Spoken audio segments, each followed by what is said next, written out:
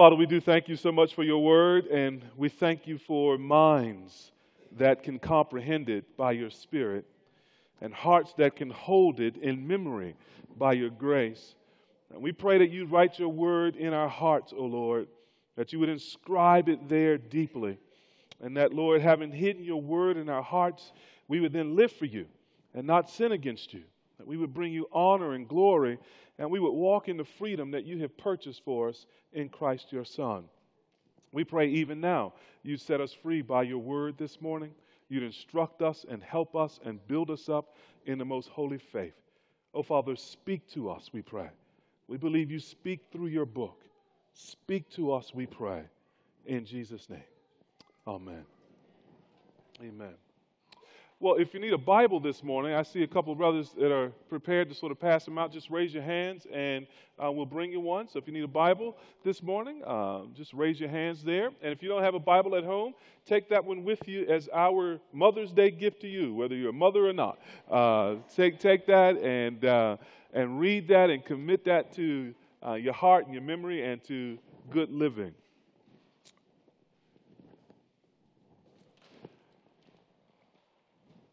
It's easier to free a man than it is for the man to live free. Last week we heard of the release of over 80 young girls, Chibok girls in Nigeria, who had been captured by Boko Haram. They're now free. Amen. Praise be to God. Praise be to God. But now they'll have to learn how to live free, having been captors and tormented by their captivity.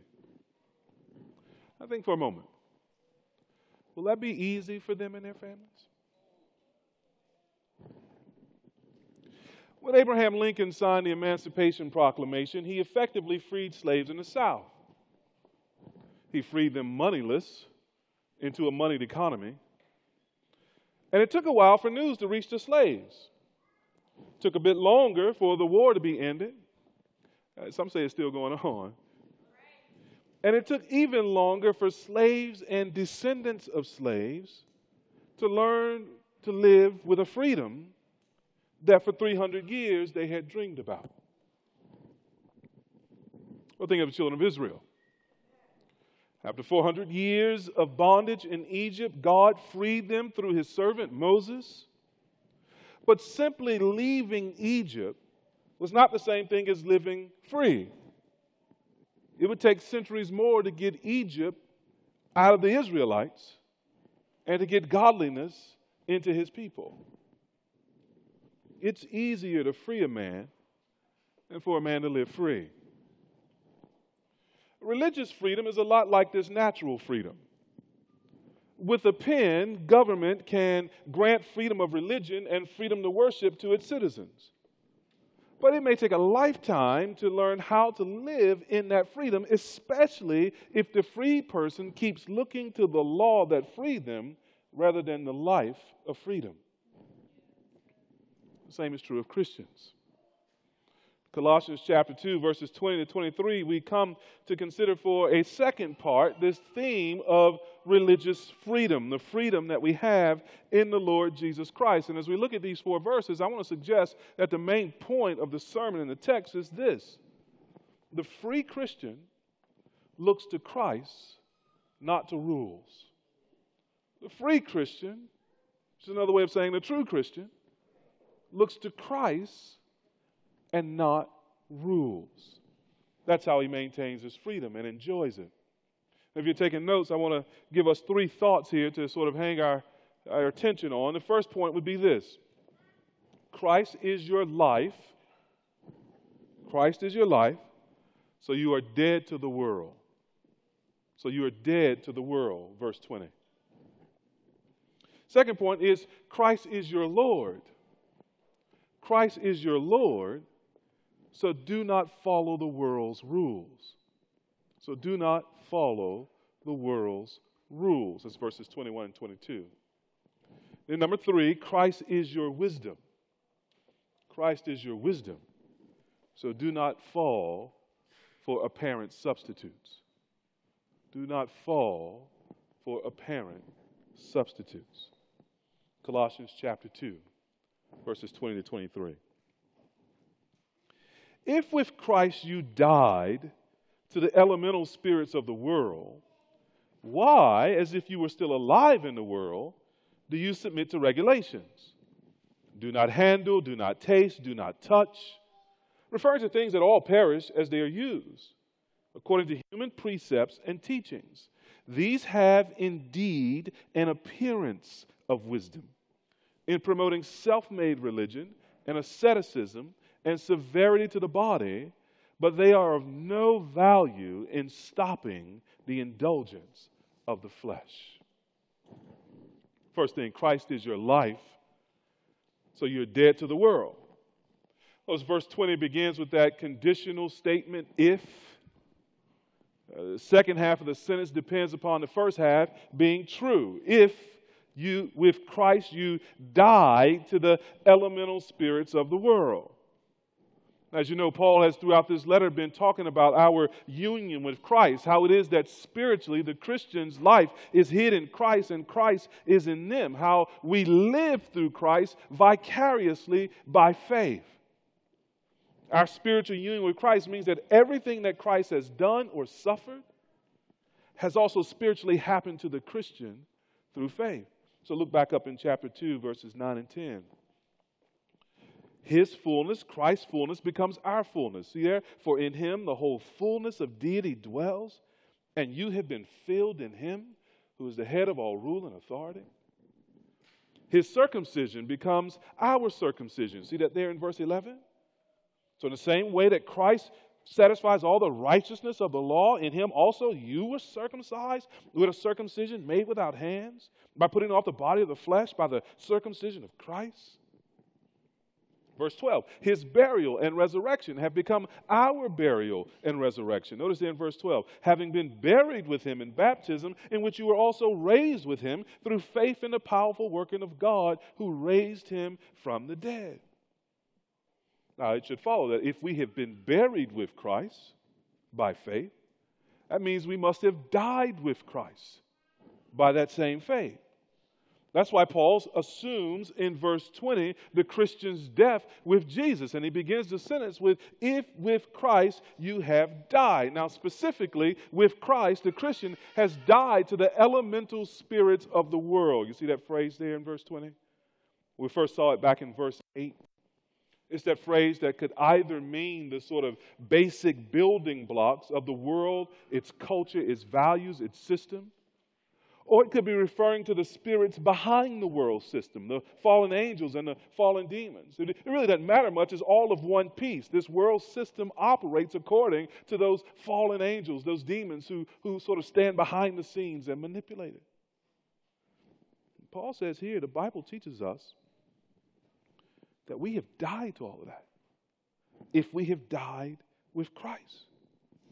The Christian who is dead with Christ is dead to the world and dead to the principalities and powers that run this world.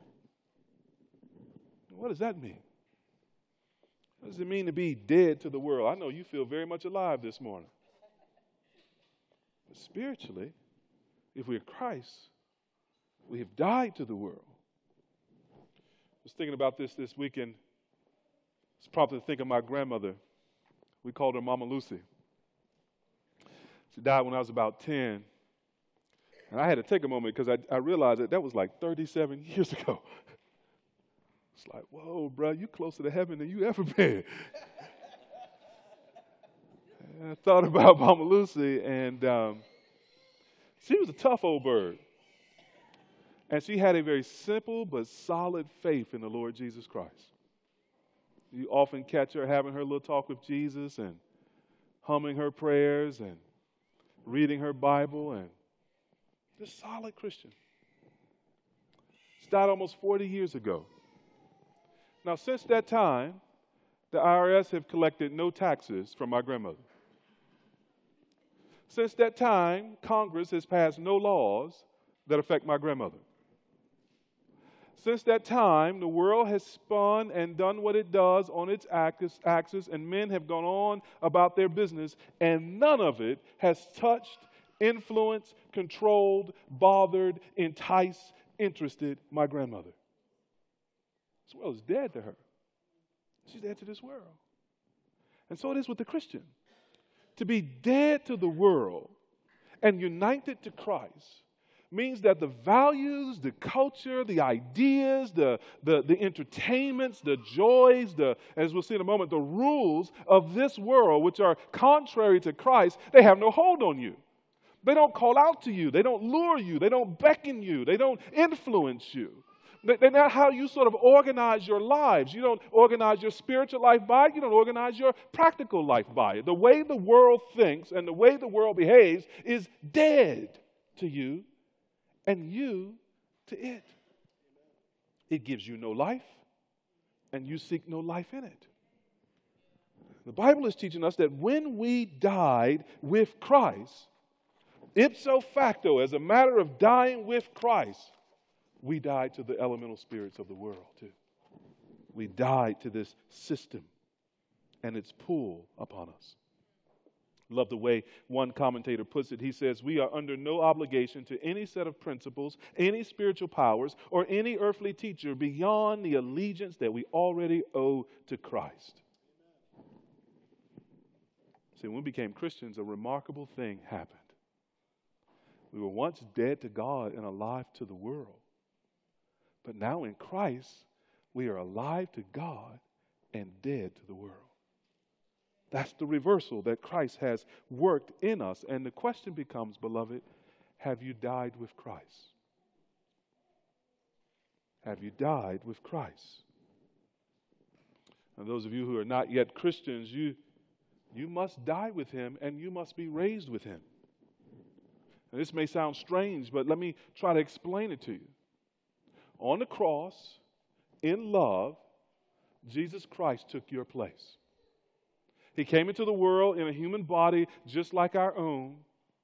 And he came with this singular purpose, this one main goal: to obey the Father's perfect law and to die as a sacrifice for us imperfect people.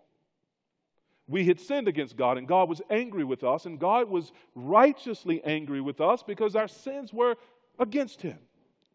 And he had already told the world that if we sinned, that he would judge us, that the penalty of our sin would be death, and that death is not just physical death, but a spiritual death as well, to be separated from God for all of eternity, to receive the just penalty of our sin. And we were all in danger of that judgment. And God did something about it. In his great love, he sent his Son into the world, and Christ came into the world, obeyed the Father, as we've said, and died on the cross in our place, as we've said, so that he might turn the Father's anger away from us. And God's righteous judgment be satisfied in his death. And so he died for you and for me. And to prove that his death was effective and sufficient, God the Father raised him from the grave. Raised him from the grave, accepting his sacrifice. And now God calls everyone everywhere to repent of their sins. That means to turn away from sin, to turn away from living a life contrary to God, to turn really away from the elemental principles of the world, and now to live a life of faith, trusting that Jesus Christ is the Son of God, that Jesus Christ did atone for your sins, and that Jesus Christ is your Lord. Believing that everything that Jesus promised in terms of forgiveness and righteousness with God, in terms of adoption into God's family and eternal life, that everything that he promised is yours by faith in him. This is how you die to the world and live to God. It's by repenting of sin and trusting in Jesus. Beloved, have you died with Christ yet? Have you died to the world and been raised to new life in God? We like nothing more than to help you understand this, and more than that, to help you embrace this, believe this, and live by this.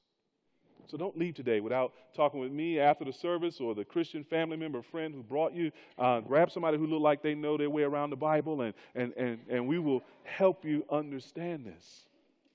This is the most important message in the universe. That God has loved you and given his Son for you, that you might be forgiven of sin and live with him forever in his love. Receive this message. And Christian, there's a question here in verse 20 for us too, just from this conditional clause. How seriously do you and I take our death with Christ? How seriously do we take that death? Do we take it so seriously that we indeed count ourselves dead to the world? Is that a new thought for us? Have we not thought about that for a long time?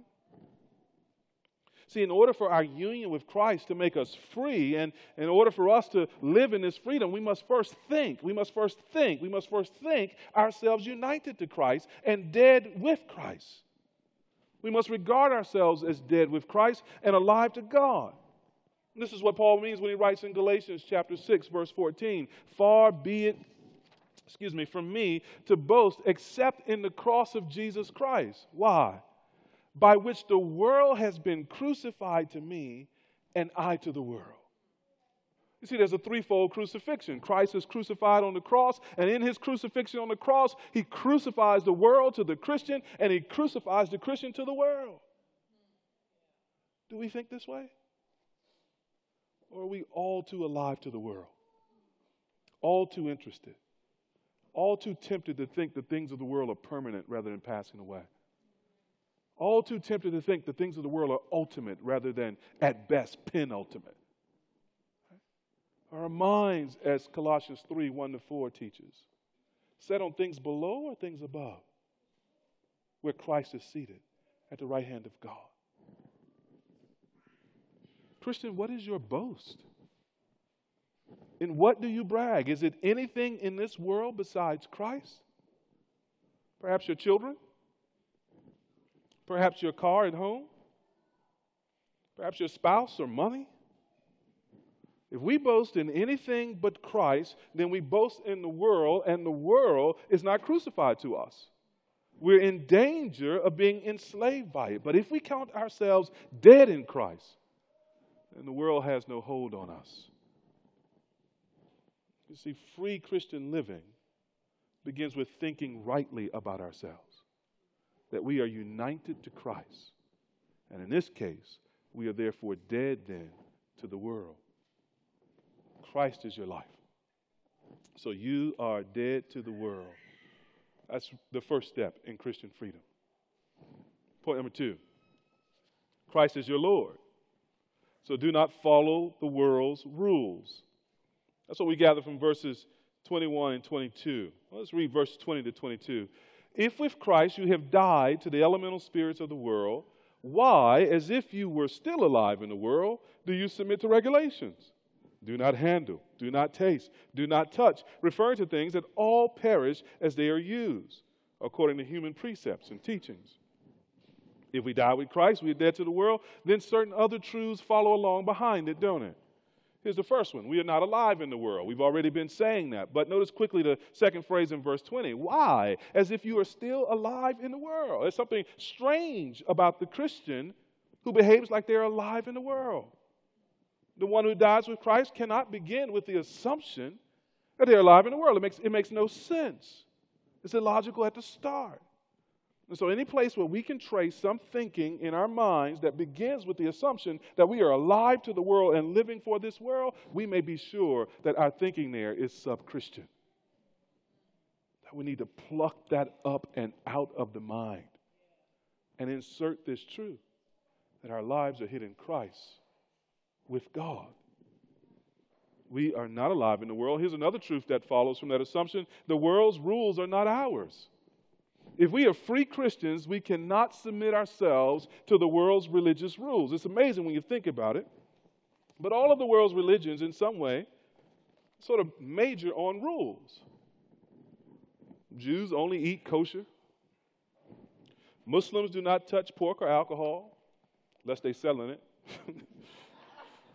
Mormons do not drink, facts. Mormons do not drink tea or coffee. I don't know why. Buddhists, Buddhists won't sleep on luxurious beds, handle money, eat food after midday, enjoy entertainment, wear jewelry or perfume. Roman Catholics give up various things during Lent.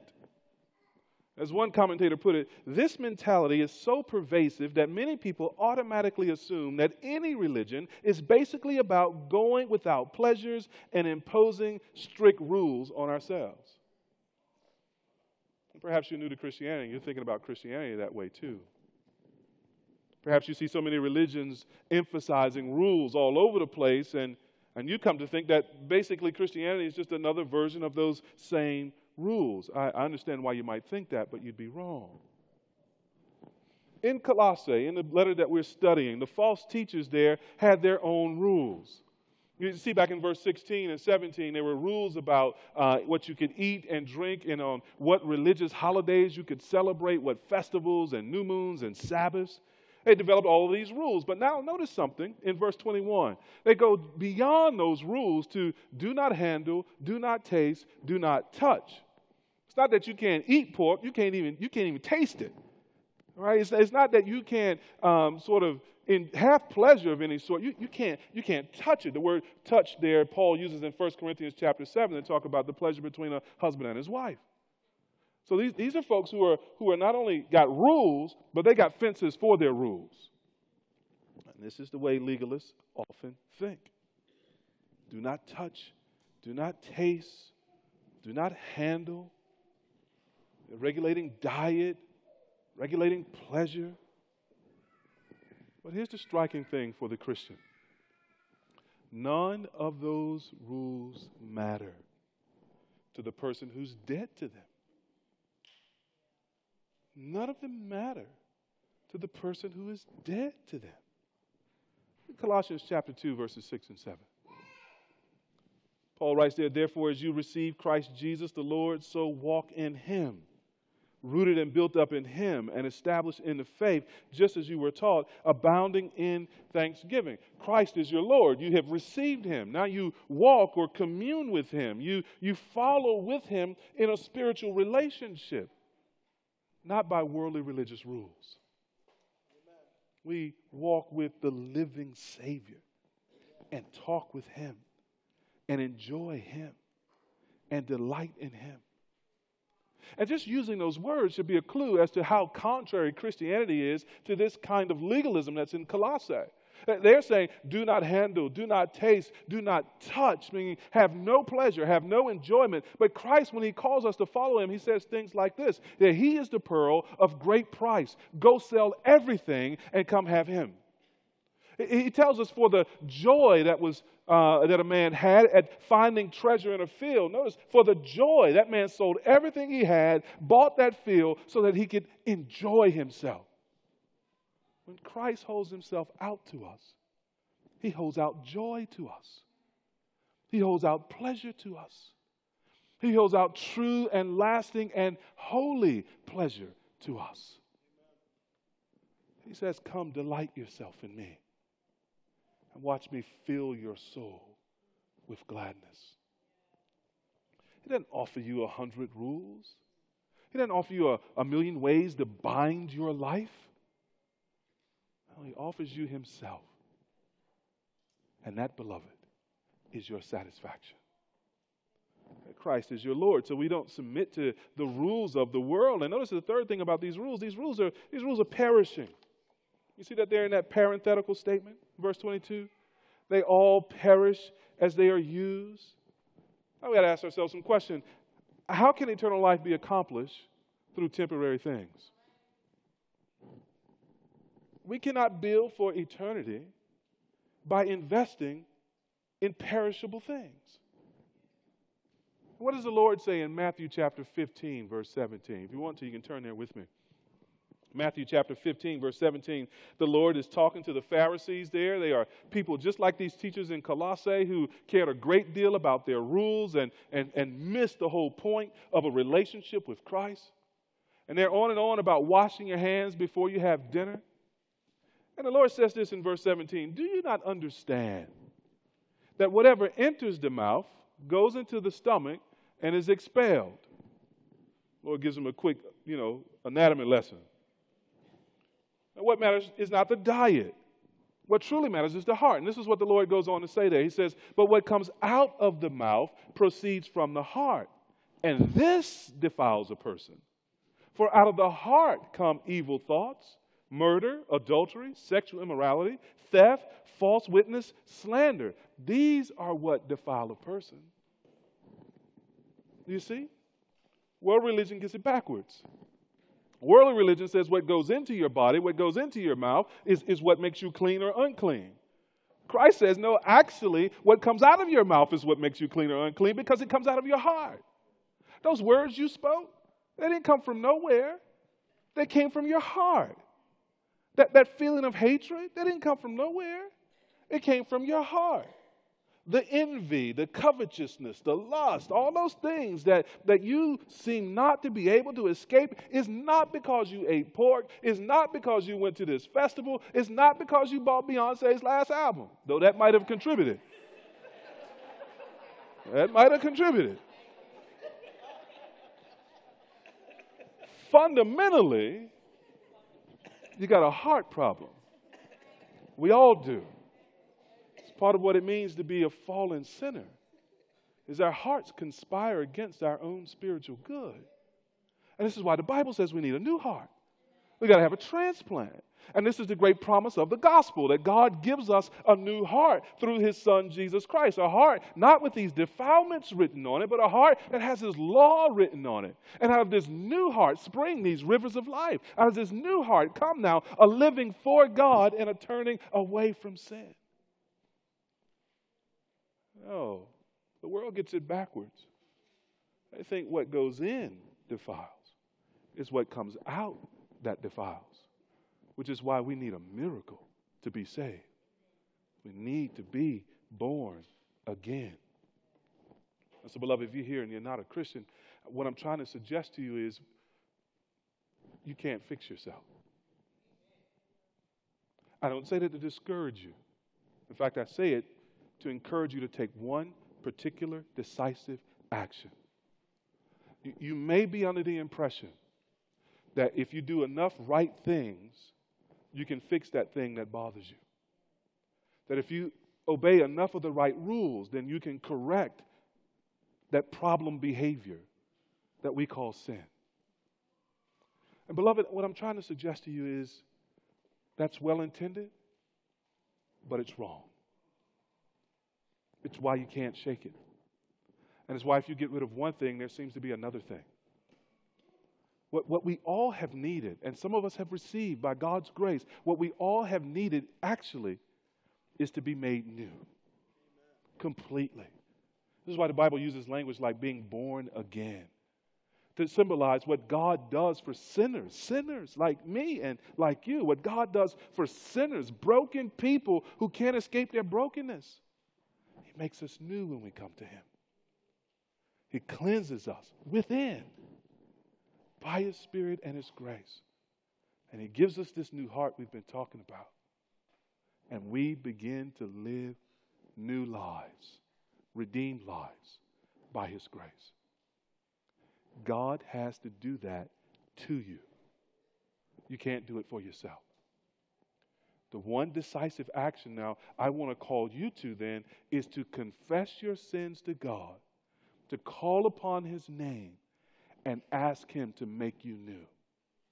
Put your faith in the Lord Jesus Christ and follow him as your Savior and call upon God to do that deep heart work that you can't reach. It's the only way to change. And if you don't change this way, the Bible says you will die in your sins. And to die in your sin is to meet God as your judge. Don't do that. Come to God as your Savior, as your Lord, who loves you, and receive this gift of eternal life. These rules will not save you. Only Christ can. This brings us to a fourth thing that we want to say about these rules. These rules do not come from God. You see it there? They are according to human precepts and teachings. These are the ideas of men, not of God. And rules that do not come from God cannot lead to God. It's that simple. This is why all religions don't lead to God, beloved. It's popular in our day to suggest that all religions lead to God. No, all religions lead back to man. They lead back to his rules and to his wisdom. Because all of the other religions are made up by man and not by God. They base themselves on human precepts and teachings, to use the language of verse 22 there. Think about it. Islam depends upon Muhammad. Buddhism depends upon the Buddha. Mormonism depends upon Joseph Smith. And on it goes. All these religions trace themselves back to some founding, to some origin, in some man who had a great idea about what God must be like. Only Christianity traces itself back to God coming, saying, here I am. This is me. This is what I'm like. No, we would not know God except that God came down to us.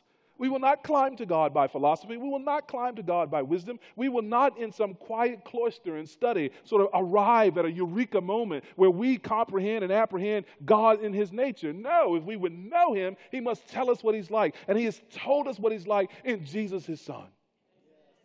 And in his word, that's where we meet God and understand him. This is where we receive from God his ways and knowledge of his ways. And as 2 Timothy 3:16 and 17 says, all Scripture is breathed out by God and profitable for teaching, for reproof, for correction, and for training in righteousness. So that, as the King James says, the man of God may be thoroughly equipped for every good work, or competent for every good work. It's by this book, beloved, that we get to know the mind of God and how he would have us live, what he is like, and what he requires of us. There is no knowing God truly and savingly apart from what God has said in his word. And so these man-made rules which come not from God are of no value to us. They are no good to us who are dead to the world. The word is our life. Not the word of men, but the word of God. And when we cling to this word and submit to it, well, then we begin to learn to live as free people. So, applications. Christian, think hard about your Christian life. And let me ask you 3 questions. Is your Christian life and my Christian life determined mainly by rules of religion or by fellowship with Jesus? Is your Christian life determined mainly by rules of religion or by fellowship with Jesus? Secondly, do you find yourself drawn to God's freedom or to man-made regulations? You find yourself drawn, as a Christian, deeper into God's freedom in Christ, or do you find yourself drawn to man-made regulations? And number 3, are you still acting as if you are alive in the world, or are you daily living as though you have died with Christ? Are we still acting as though we are alive in the world, or daily living as though we have died with Christ? Christ is your life, so you're dead to the world. Christ is your Lord, so you do not submit to the world's rules, but to Christ. And number 3, Christ is your wisdom, so do not fall for substitutes. Apparently, the false teachers in Colossae made a big deal about the wisdom they were supposed to have. God wants us to know that human wisdom cannot compare to his wisdom. The Bible tells us that we can find God's wisdom. He's hidden it in a particular place. He's like pointing neon signs to where he has hidden his wisdom. Look back in Colossians 2, verse 3. Verse 3 there, Paul mentions, or at the end of verse 2, Paul mentions that this mystery, which is Christ, then what does he say? In whom are hidden all the treasures of wisdom and knowledge. God's wisdom is hidden in Christ. And so if we would have God's wisdom, we must come to Christ. And there is no discovery of God's wisdom unless we are digging into Christ. And because Christ is our wisdom from God, then we should not fall for things that seem wise but aren't. So look at verse 23. He says there, these indeed, referring to the religious rules, have an appearance of wisdom in promoting self-made religion and asceticism and severity to the body, but they are of no value in stopping the indulgence of the flesh. Many people end up living as slaves to religious rules because the rules have an appearance of wisdom. They look wise. They look right. And I wonder if you've noticed the great contrast between verses 16 and 19 and verses 20 to 23. In verses 16 and 19, Paul was addressing kind of the false teachers out there and their attempt to impose a kind of slavery on the church. In verses 20 to 23, he's talking about the problems in us and our compliance with slavery, our seeking out these rules rather than Christ. And one of the reasons we do that is because they look really wise to us. In the Cayman Islands, you got chickens running all over the island. I don't know who first brought that rooster to the island and let him free, but that rascal been busy, man. You just chickens and roosters everywhere, man. And, you know, I learned in my years there, there's this sense in which you want to follow the chickens, right? Because whenever there's a hurricane coming, the chickens just disappear. I don't know where they go, but they hide out. The storm come through, and right after the storm come through, they come back out pecking, man. They just come back out and do their thing. I'm like, where the chickens go? I'm following the chickens next time. But there's also a sense in which you don't ever want to follow the chickens because all they do is peck at everything shiny. You know, they just walk and they peck, and everything that looks like it might be edible or shiny, they peck. And Christians, we can be like that. We can hear things that sound wise. We can hear things that have the appearance of wisdom, and they go, ooh, shiny. And we start pecking and pecking and pecking. Right? Beware things that appear wise, or as Paul puts it in verse 4, they are plausible arguments. They are fine-sounding. They have the ring of truth to them. Listen, all of us were born legalists. The law is our natural language. We understand rules even if we like to break them. It reminds me of a story of a little girl, a co-worker's little girl. Mom had told her not to do a certain thing and promised that the little girl would get a punishment if she did. And sure enough, it hadn't been a day and the little girl did it anyway. And Mom went to her and said, now, did I not tell you this was wrong? The little girl said, yes. And Mom said, didn't I tell you that you should never do that? The little girl said, yes. And Mom said, now, didn't I tell you that you're going to get a punishment if you ever did that? Little girl said, yes, ma'am, you did. And Mom, a little puzzled, said, well, why'd you do it? She said, I figured it was worth it. And that's how many of us are. Yeah, we're a little legalists, but we decide when it's worth it to break even our own rules, don't we? And we think nothing of breaking God's rules.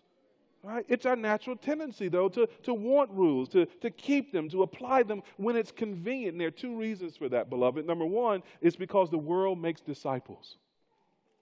The world makes disciples. Isn't this what Romans 12:2 tells us? That the world is trying to squeeze us into its mold. And so Paul says, do not be conformed to the world any longer, but be transformed by the renewing of your mind. That squeezing us into its mold is the world's full-time, 24/7 effort at discipling us into its way of thinking. And it uses everything from our entertainment to our arts to our academic institutions to unbelieving parents to wayward believing friends who give us bad counsel. It uses everything to squeeze us into its mold. It is always trying to shape us. The world makes disciples, and it all sounds right to us. It has the appearance of wisdom, but there's another reason we like our rules. It's because of pride. We want a religion, naturally speaking, in our fallen self. It makes us feel good about ourselves. We all are like Pharisees. I mean, we keep a few good rules, and then we look down at others and say, thank God I'm not like this sinner. All of us have that in us. And a rule that we get to be good at and other people aren't so good at, oh, that just swell a head up real big, don't it? Well, I'll never do that no more. I gave that up years ago. You still struggle with that? You just need to repent and fast. Some things don't come out by praying and fasting. You need to fast. I'll pray for you. You know what I mean? We all got that little Pharisee in us. and that loves legalistic religion because if we're good at it, it's a source of pride. And so Paul tells us now, beware of things that appear wise but aren't. And how do you know the difference? Well, you compare it to the Bible. Book, chapter, and verse in context. If God didn't say it, you're not obligated. God gives his people freedom. Now, here's the other thing about this thing. Why it appears wise to us is because it's man-centered. It's man-centered. The reason the rules appear wise is because they are, in effect, centered on us. Notice what Paul says there in verse 23, that this is self-made religion. We make up our own religions, beloved. Rules that custom suit our preferences. And this is not only true of the cults, but it's true of us individually. I mean, the cults, you think of someone like Clarence 13X. Many of you may not know that name. Clarence 13X was a member of the Nation of Islam who got kicked out of the Nation of Islam because he didn't live by their dietary and moral rules. And you know what he did? He founded his own religion. You may know it as the 5% Nation of Islam. The 5%ers come from Clarence 13X, a man of ill repute, who decided, you know what? I'll found my own religion. And now in jails and inner cities across the country, young men and young women are swept up into this man-made religion. Why? It centers on man. It strokes the ego of man. It is fit for man in this world and requires very little of them. And not just the cults. But again, we are tempted to do it too, aren't we? Whenever we make rules from ourselves that are not according to God's word, but we try to impose those rules on others. Man-centered religion can never lead to God-centered living. It will always end with ourselves. And notice here, they go on. It appears wise because it builds on asceticism and severity to the body. Asceticism is a false humility. Think of the Roman Catholic monks taking a vow of poverty. That's asceticism. It's a belief that through strict rules and self-denial, a person can grow in godliness. It often involves the next thing there, severity to the body. So particularly if you think of middle-aged monks and the ways in which they would beat themselves and go through extreme measures to kind of subdue the flesh and to sort of beat out of themselves sinful desires. The idea is if you could be tough on your body and tough on your appetites, then you can get rid of those things that are displeasing to God. But notice what verse 23 says at the end. These have no value in stopping the indulgence of the flesh. In other words, a person can make up all the rules they want. They can deny themselves all kinds of pleasures. And they can beat themselves nearly to death. But it won't help them one bit. The flesh here refers to our sinful nature. Well, the flesh will still look to indulge itself in sin. We know this, don't we? I mean, think of all the rules we make for ourselves for losing weight and eating better. Or some of us do. You're cool for a week. You're rolling pretty good. Then what happened? The sugar started calling you. Start whispering. You start having dreams about cheesecake. Yep. And your flesh says, wait till she go to sleep, then go check the fridge. It's a natural example of what happens. Don't laugh loud, baby. You give people away. That's a natural example of what happens spiritually. Right? The sin nature whispers to us and reminds us of what it wants. And even if it doesn't get what it wants, you know what your sin nature will do? Think about this. Even if you're able to keep the rules, as we were saying a moment ago, deny yourself, discipline yourself, the sin nature will say, you're so good. You have so many reasons to be proud and boastful. Just come along to you and just start turning towards sin in yet another way. Taking the rules and leveraging the rules against you. So even if you're successful at man-made religion, the sin nature will simply make us Pharisees, indulging in self-righteousness. Listen, beloved, to live free, we must stay away from man-made religion altogether. Christ is our wisdom. So now we don't take any substitutes. We come back to Christ and His Word, and we apply His Word as it's intended in order to live as free people the way God intends. So just a couple applications to conclude. And Paul is, as you know, in Colossians 2, continuing the argument that he's been going on through the entire chapter. And these verses 20 to 23 are kind of a hinge between what he's argued previously and what he will begin to instruct in chapter 3, where he more positively tells us how to live as a Christian. And so this might be a good place to just remind you of last week's applications. How many of you all remember last week's applications? Okay, see, Christians leak. All right? We don't want to be that man who looks into the mirror and forgets what he saw, right? So I'm serving us all. Here are last week's applications in case you missed it. All right? Christian, we must be careful of our own tendency to make religious rules that keep us in the shadows rather than in the substance. And so we should ask ourselves, where am I tempted to create a custom or rule that is not about sin and then trust that rule as if it makes me holy? Where am I tempted to make some rules that aren't about God saying in His Word, thou shalt not, that aren't about sin, but then trust those rules as if they make me holy? It's fine for us to apply God's Word to our lives in ways specific to our own personal lives and keep those standards for ourselves. In fact, it's not only fine, it's good and necessary, but we are straying from Christ if we begin to trust those rules or to impose them on others. If we do that, then we're binding other people to our rules and not to Christ. We're slipping into that kind of judging of others that verse 16 made reference to. And remember, we got two applications from last week. How do we grow in this freedom? How do we enjoy this freedom? Remain connected with the head, which is Christ, and remain connected with the body, which is the church. And we can do both of those things by, number one, practicing the New Testament one another's. All of the New Testament calls us to in terms of love one another, serve one another, so on and so forth. That is sort of God's job description for His church, for building our community together. Let us commit ourselves to those things, and then we will discover both the grace of God that grows us and the grace of God that gives us freedom. And number two, let us practice the means of grace with the church family.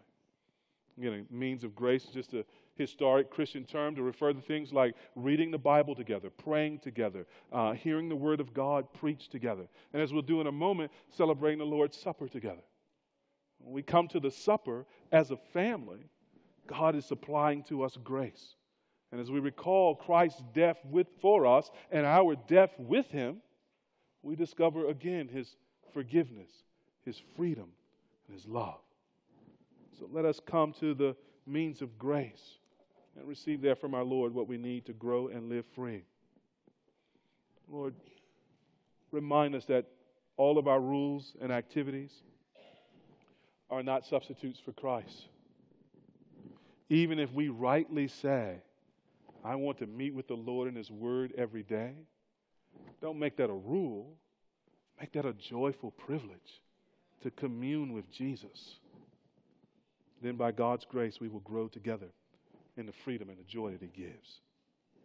Beloved, Christ is your life, so think of yourself as dead to the world. Christ is your Lord, so do not submit to the world's rules. And Christ is your wisdom, so do not fall for substitutes. These, beloved, are the first three steps in learning to live as free Christians. This, beloved, is why Christ and the freedom He gives is such a great treasure to us all. Let us enjoy it as we enjoy our Savior. Let's pray together.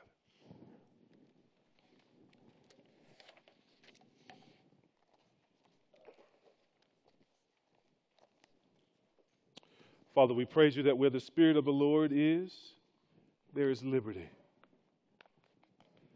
We praise You that we have been freed from the law of sin and death.